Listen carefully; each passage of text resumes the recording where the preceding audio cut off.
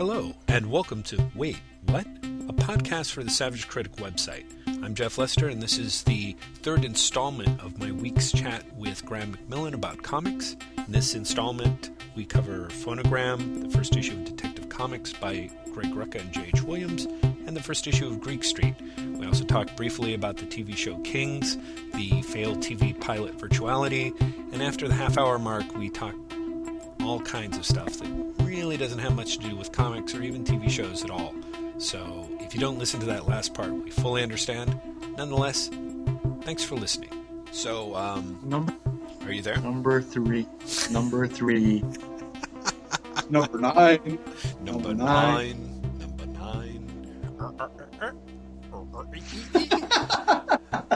Wait, you're saying that John Lennon is a Transformer? Yes, absolutely. Oh, dude, that would be the awesomest thing ever. Lou Reed Transformer, like, because you've got the title of the thing, yes.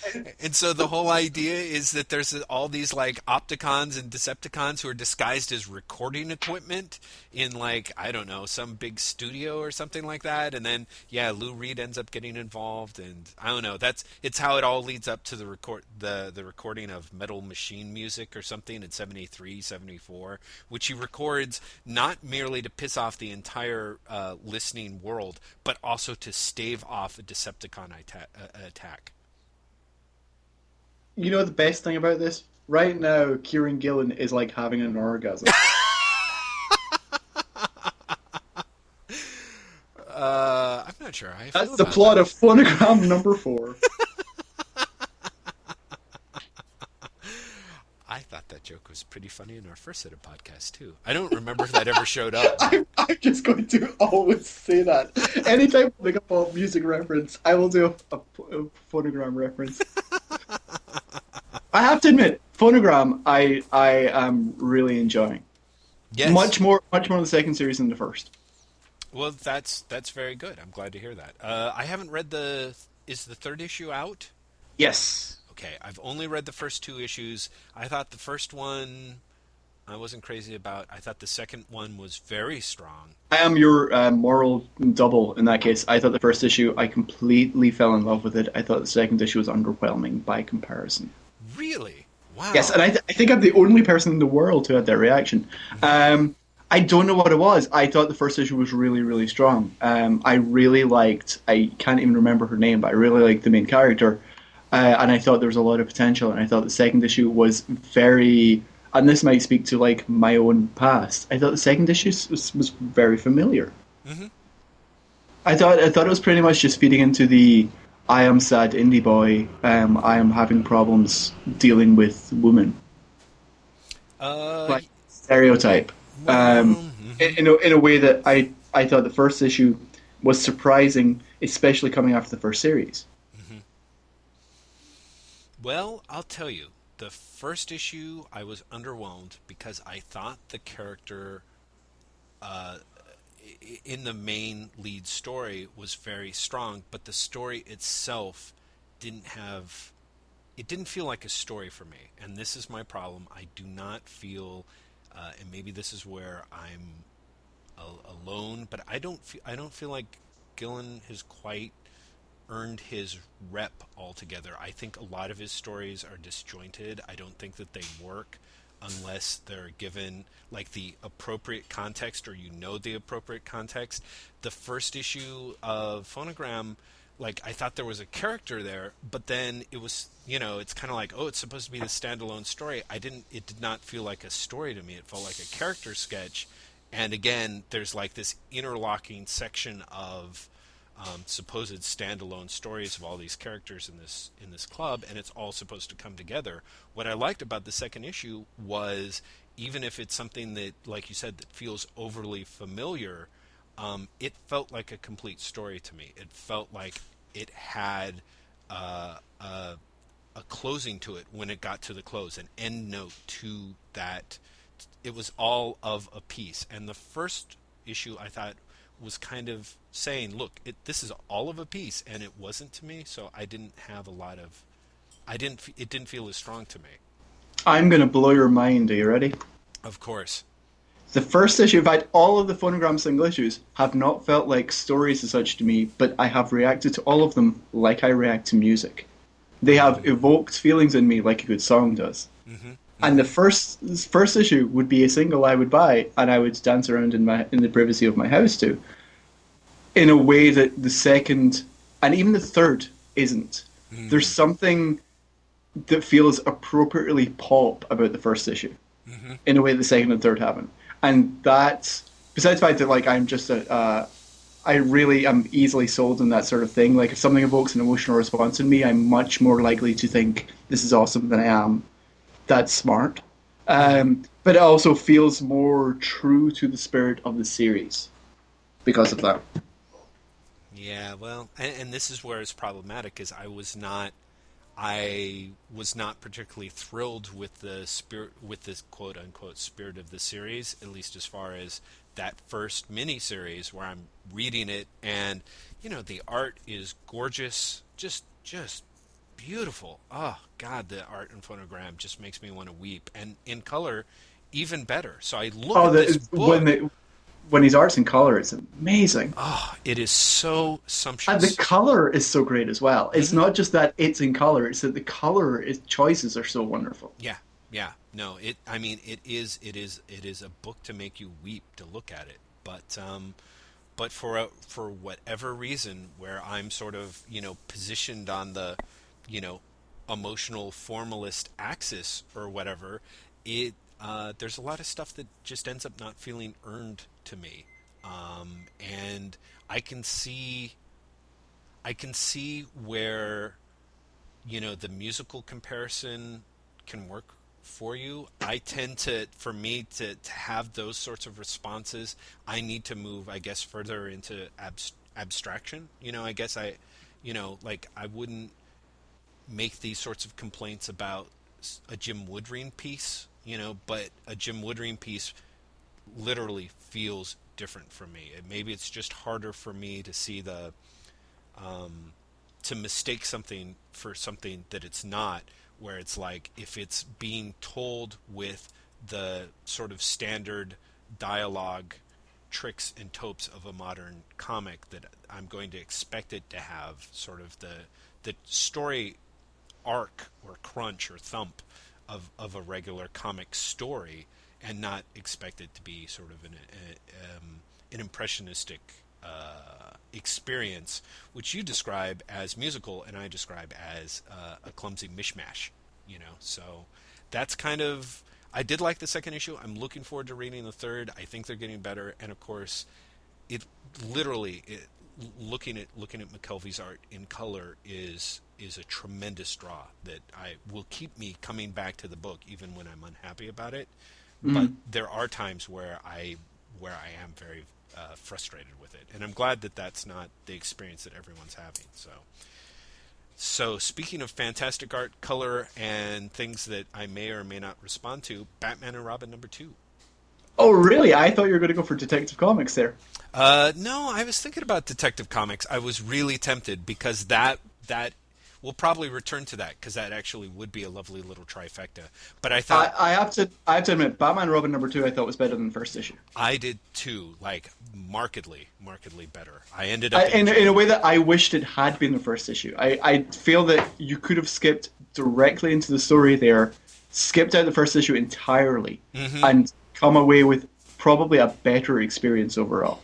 Yeah, maybe folded the whole Mr. Toad stuff into a very brief flashback, so you knew who was getting killed in the prison or whatever. But yeah, no, that the second issue I liked tremendously more. I thought it was a much stronger it was just a much stronger book. It felt like reading a full issue, and it had all those things, all those charms, that the first issue had, but tied to a structure that just seemed stronger and it felt like a complete issue. And Morrison's writing stepped outside of the cuteness of the first issue, which I really enjoyed. Mm-hmm. But the first issue, I think, was a lot more posturing. The second issue got to the idea that these are real characters. Yes. But again, could not have been done without Frank Quitely.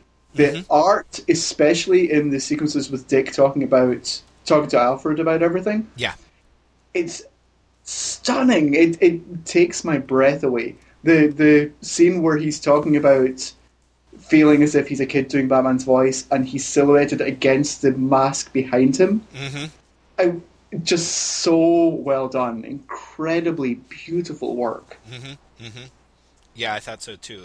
And that shot of Alfred holding up Batman's mask and talking about it being a role like Hamlet that somebody has to play, really, really delightful. Or the first page as well. I think the first page might be my favorite Quietly page ever. There's just something about not only the position of both characters, but the line work. It's just so well done. It's kind of, no matter who takes on the art after this, and I think it's Philip Tannen and Fraser Irving, and I'm really looking forward to Fraser Irving, but it can't be as good. There's no one else who could do this in mainstream comics right now. There just isn't. There's no one as good as this in mainstream comics apart from Quietly. Yeah, I think so. But who's also able to do, like, I think it's very rare to find like artists who have kind of the entire set of tools in their toolbox. I was really impressed at his storytelling choices in the fight scene. I was impressed that the fight scene felt like a fight scene too. That was something I really enjoyed, was there was ass kicking in this issue that felt like asses were being kicked, I guess, you know? Yeah. I have a lot of trouble with superhero books where either the artist or the writer kind of don't want to bother with the actual fight scene stuff and figure out workarounds to it, and it's over in like half a page or something, or a double page splash or something. But this had just an impeccable set. The timing and the storytelling choices were just really gorgeous across, 6 to 8 pages of a fight scene. And exactly. It was such a well done set piece. It really centered the book, and it gave the book a weight that it wouldn't have had otherwise. And I think that the first issue lacked. I think the first issue lacked that centerpiece.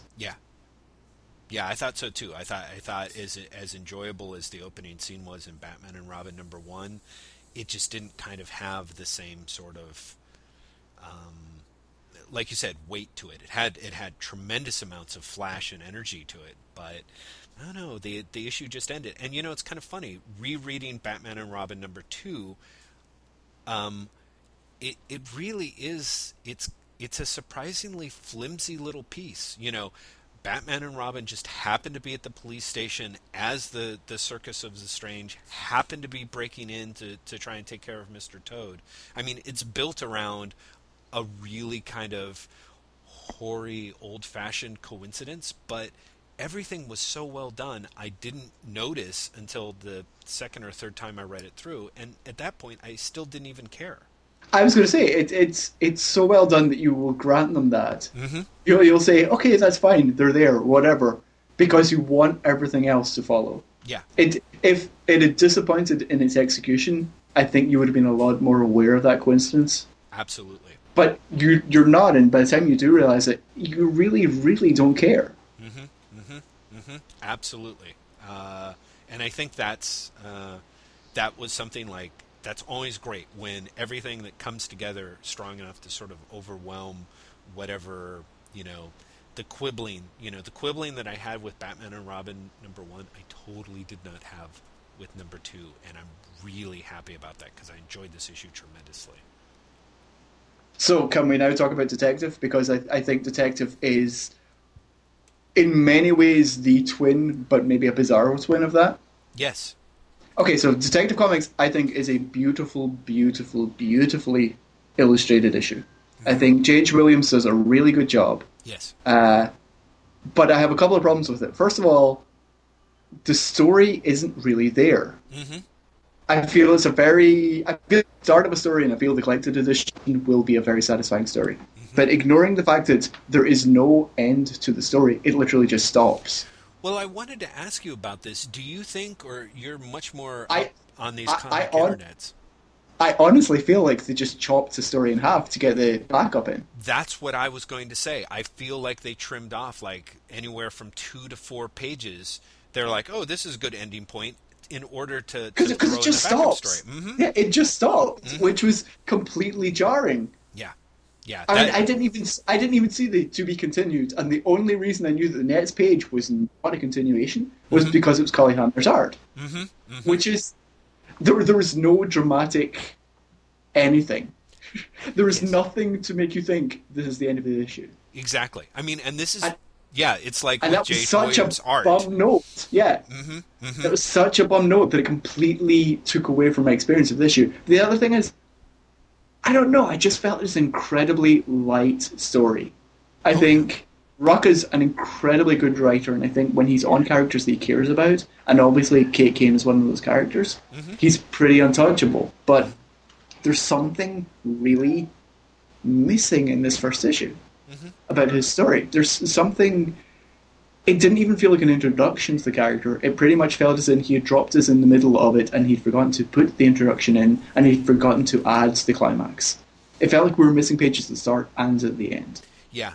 No, I definitely think that this is one where the production, like however they put this together with the backup story, I think I can't help but feel there were some bad choices made on the editorial end because it really didn't make. I did have that feeling with both the main and the backup of like, wait, this is not being presented in the way that it was supposed to, and it feels off.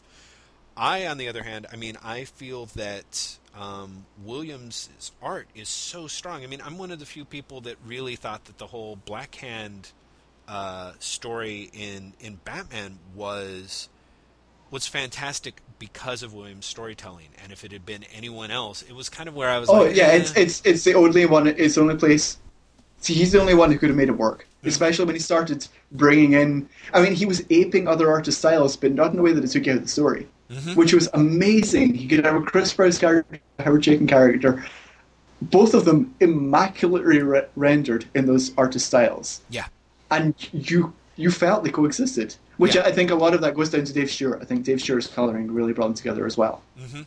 No, I agree. And I think Dave Stewart's colouring for Detective is great again. Yeah. I have the problem with Williams' work in this. I feel his choice of going into a more traditional art style for the Kate Kane scenes, I think he's made the wrong choice. I think he should flip it. Oh, I felt the Kate Kane scenes seemed robbed of a genuineness that was in the dialogue because of his decision to draw them in that style. Huh. Interesting. Interestingly, I will disagree with that. I didn't have any trouble with that transition. I thought it was actually... to me, it actually seemed like a really good choice because the scenes with Kate Kane and the dude that she's dealing with are very kind of no-nonsense. You know, they're very kind of down-to-earth conversations where he's sort of chastising her. She's pretty much getting chastised left and right in all of her scenes, but it's all about people sort of trying to bring her back down to reality as they see it. And then you contrast that with the Batwoman scenes that are these big, flourishy, fantastic, you know, very visually sumptuous scenes. And I think I thought that contrast really worked for me. And considering the sort of emotionality of the characters on display in the Kate Kane scenes, it would have felt, I think, overly florid if he hadn't changed it up. So I was actually pretty happy with that change. I like the changing up, and I think it works on an artistic level. I just don't think it works on a story level. Well, it worked okay for me as a story, although, again, there was part of me that was very... Williams' work is so strong that it has... It actually will show up any sort of weakness in the material. You know, Douglas Wolk actually compared it to this Jim Steranko issues of Captain America in his review, and I thought that was a really good comparison too, because for me, when I read Jim Steranko's stuff, the art style always underlines how stupid the storytelling choices are.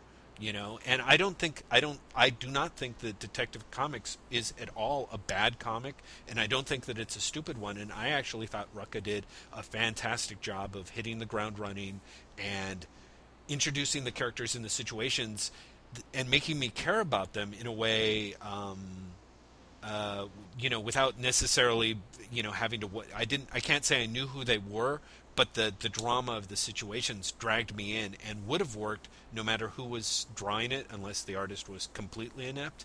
But I do feel that Williams' work is so overwhelmingly powerful that unless you've got somebody who is either perfectly suited to it or who really holds up, who kind of has the weird vibe or counter vibe to work with it, it runs the risk of being exposed as, all of its flaws is kind of standing out, which I felt.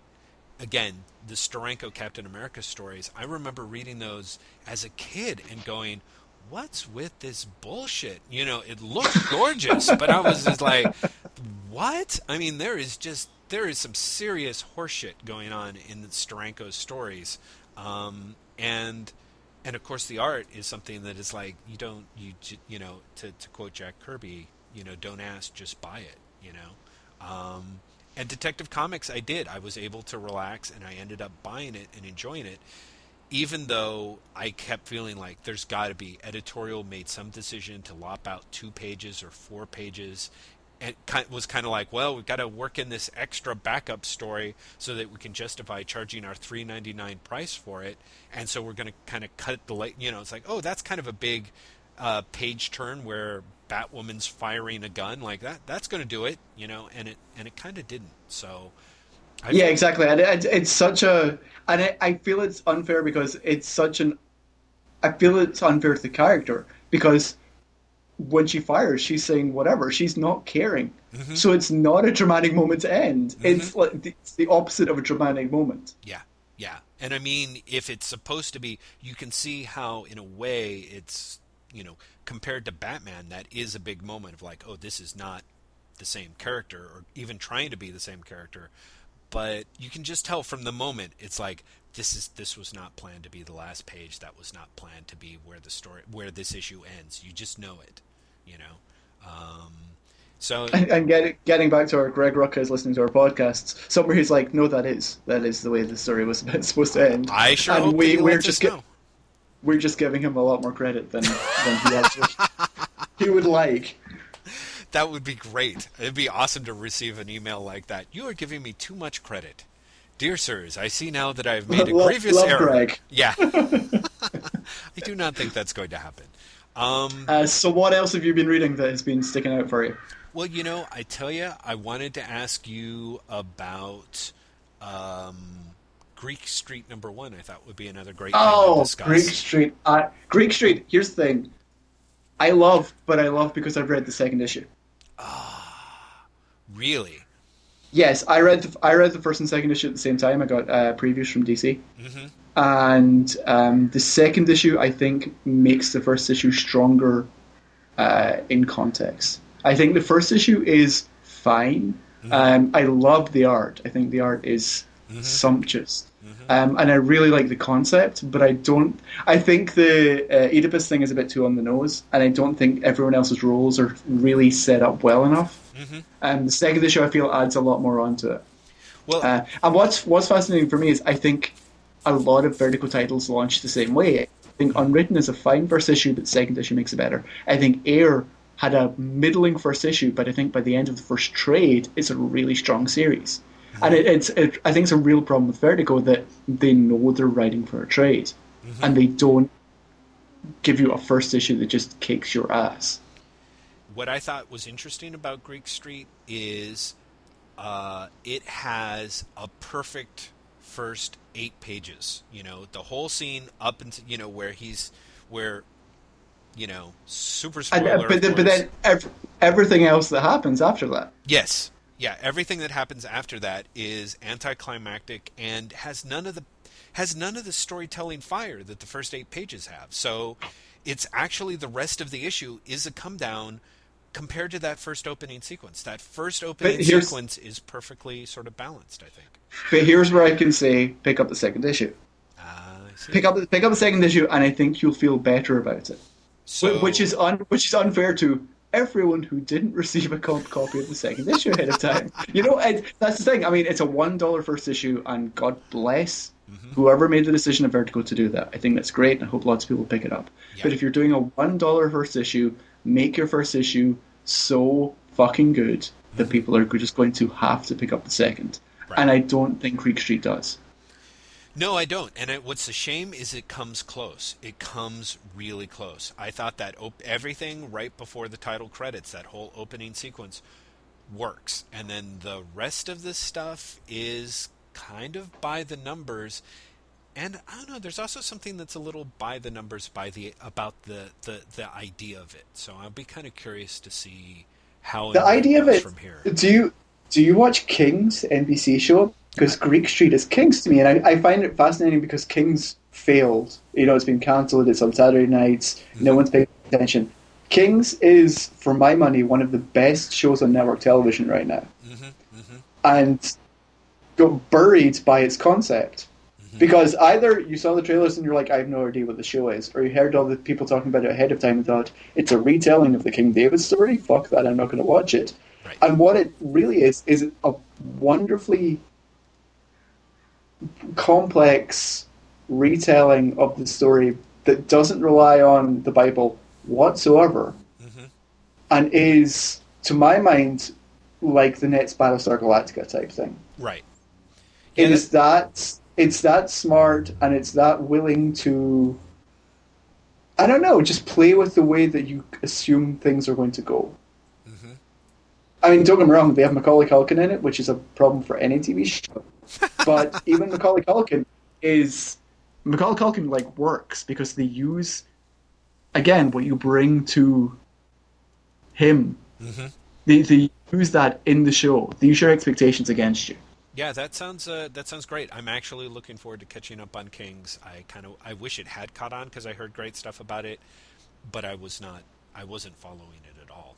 So, although I will tell you, I watched the pilot of Virtuality on Hulu last week, and I thought it was a damn shame that didn't get picked up because I thought that was great. I thought it was all right, but I had a couple of problems with it. One of which was Fox airing it as a movie, because there's no fucking way it's a movie. It doesn't even vaguely finish. Yeah, no, like, I agree. Not even slightly. But also, I don't know. I felt I liked it right up until maybe the last 30 seconds. I liked it right up until the captain was revealed not to have died. Okay, well, or to be living on in the virtual worlds in some sense, which I completely hated with an incredible passion. Okay, well, admittedly, that last 30 seconds did kind of suck some serious ass. But to be fair, I think that there was also a case to be made that it wasn't necessarily what it seemed, I think. You know, I feel like it was kind of...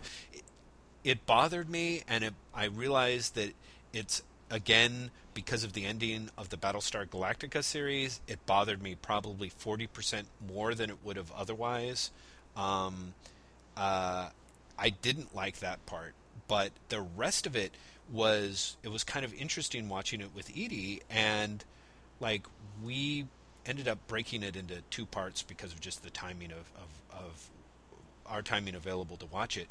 But we'd watch like the first 40 minutes, and we're like, this is really good. Like, it's kind of crazy. Like, there's all this stuff that's being set up that you can't believe is never going to be followed through on because the series isn't done.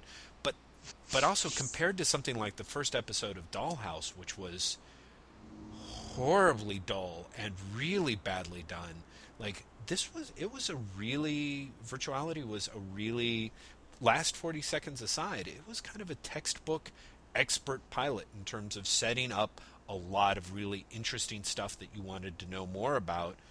Some really great storytelling reversals, in the course of things, and a very strange tone. I mean, it was like 2001: A Space Odyssey crossed with Twin Peaks.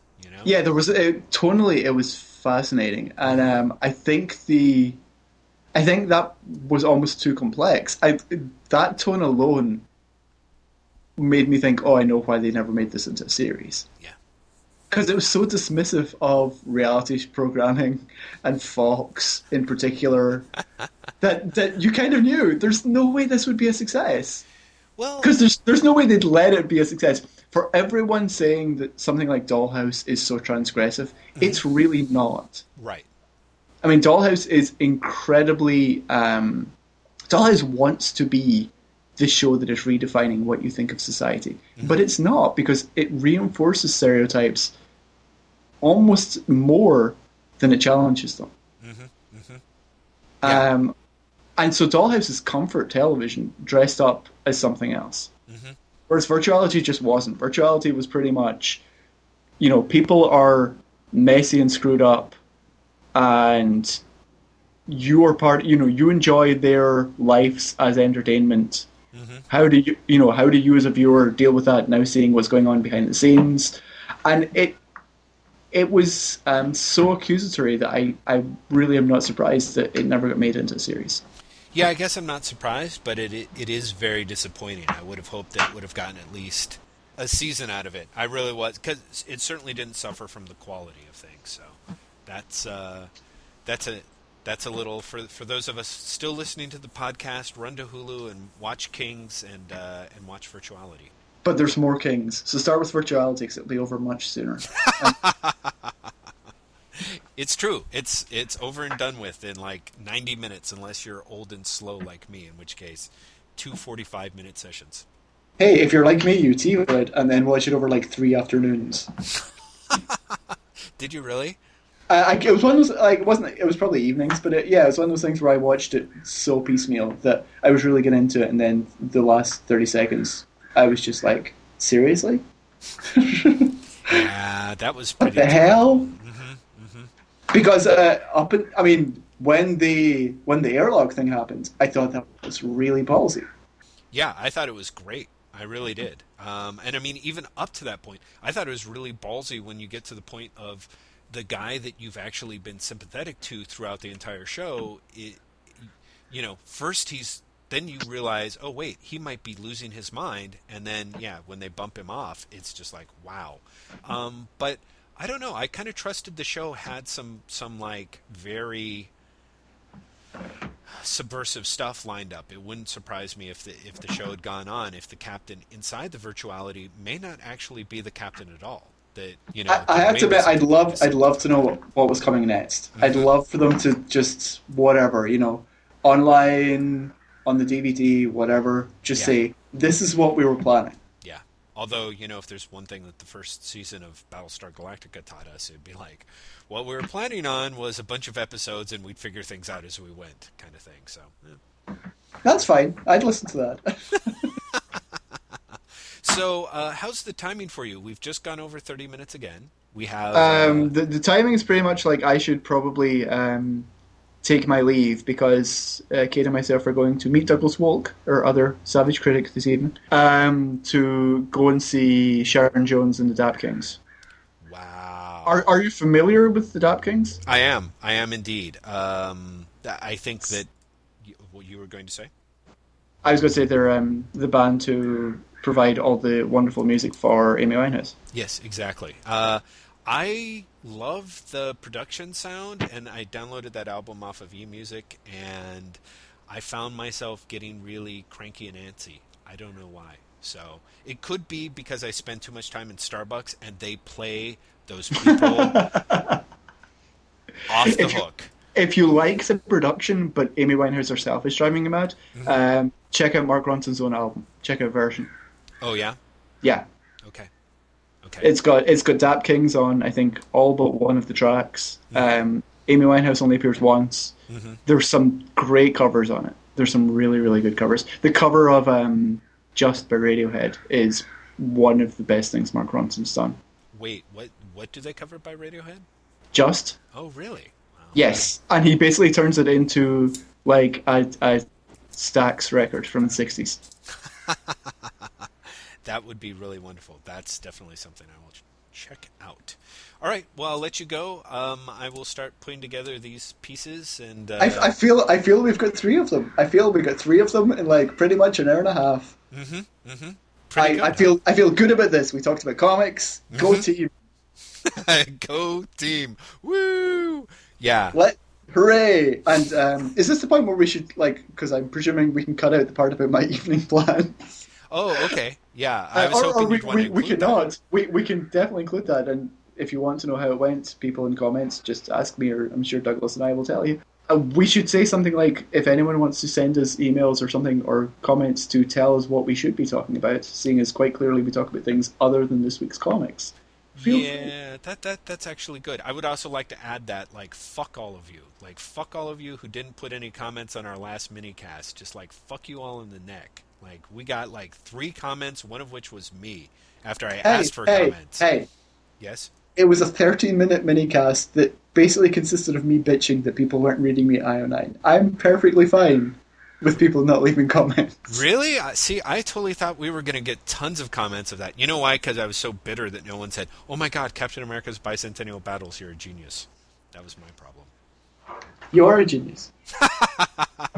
I'll tell you that. Everyone, please leave a comment right now. If you have downloaded this, please leave a comment and tell Jeff that he's a genius.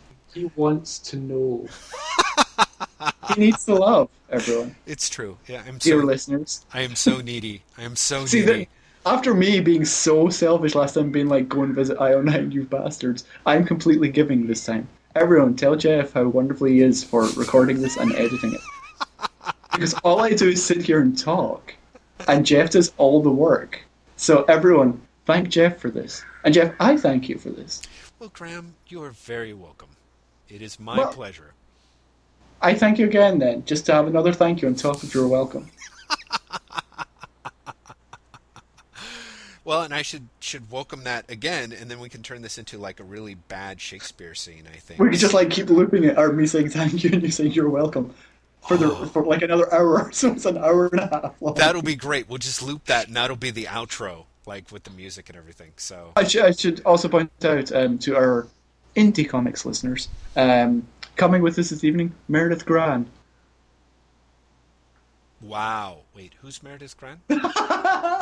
She does Octopus Pie. She does the webcomic Octopus Pie. Oh, yes, okay. Well, that I have, yes. Well said. Thank you. I thought so too. Okay, everyone, thank you very much for listening. Jeff, thank you very much for doing it. And signing off. Signing off.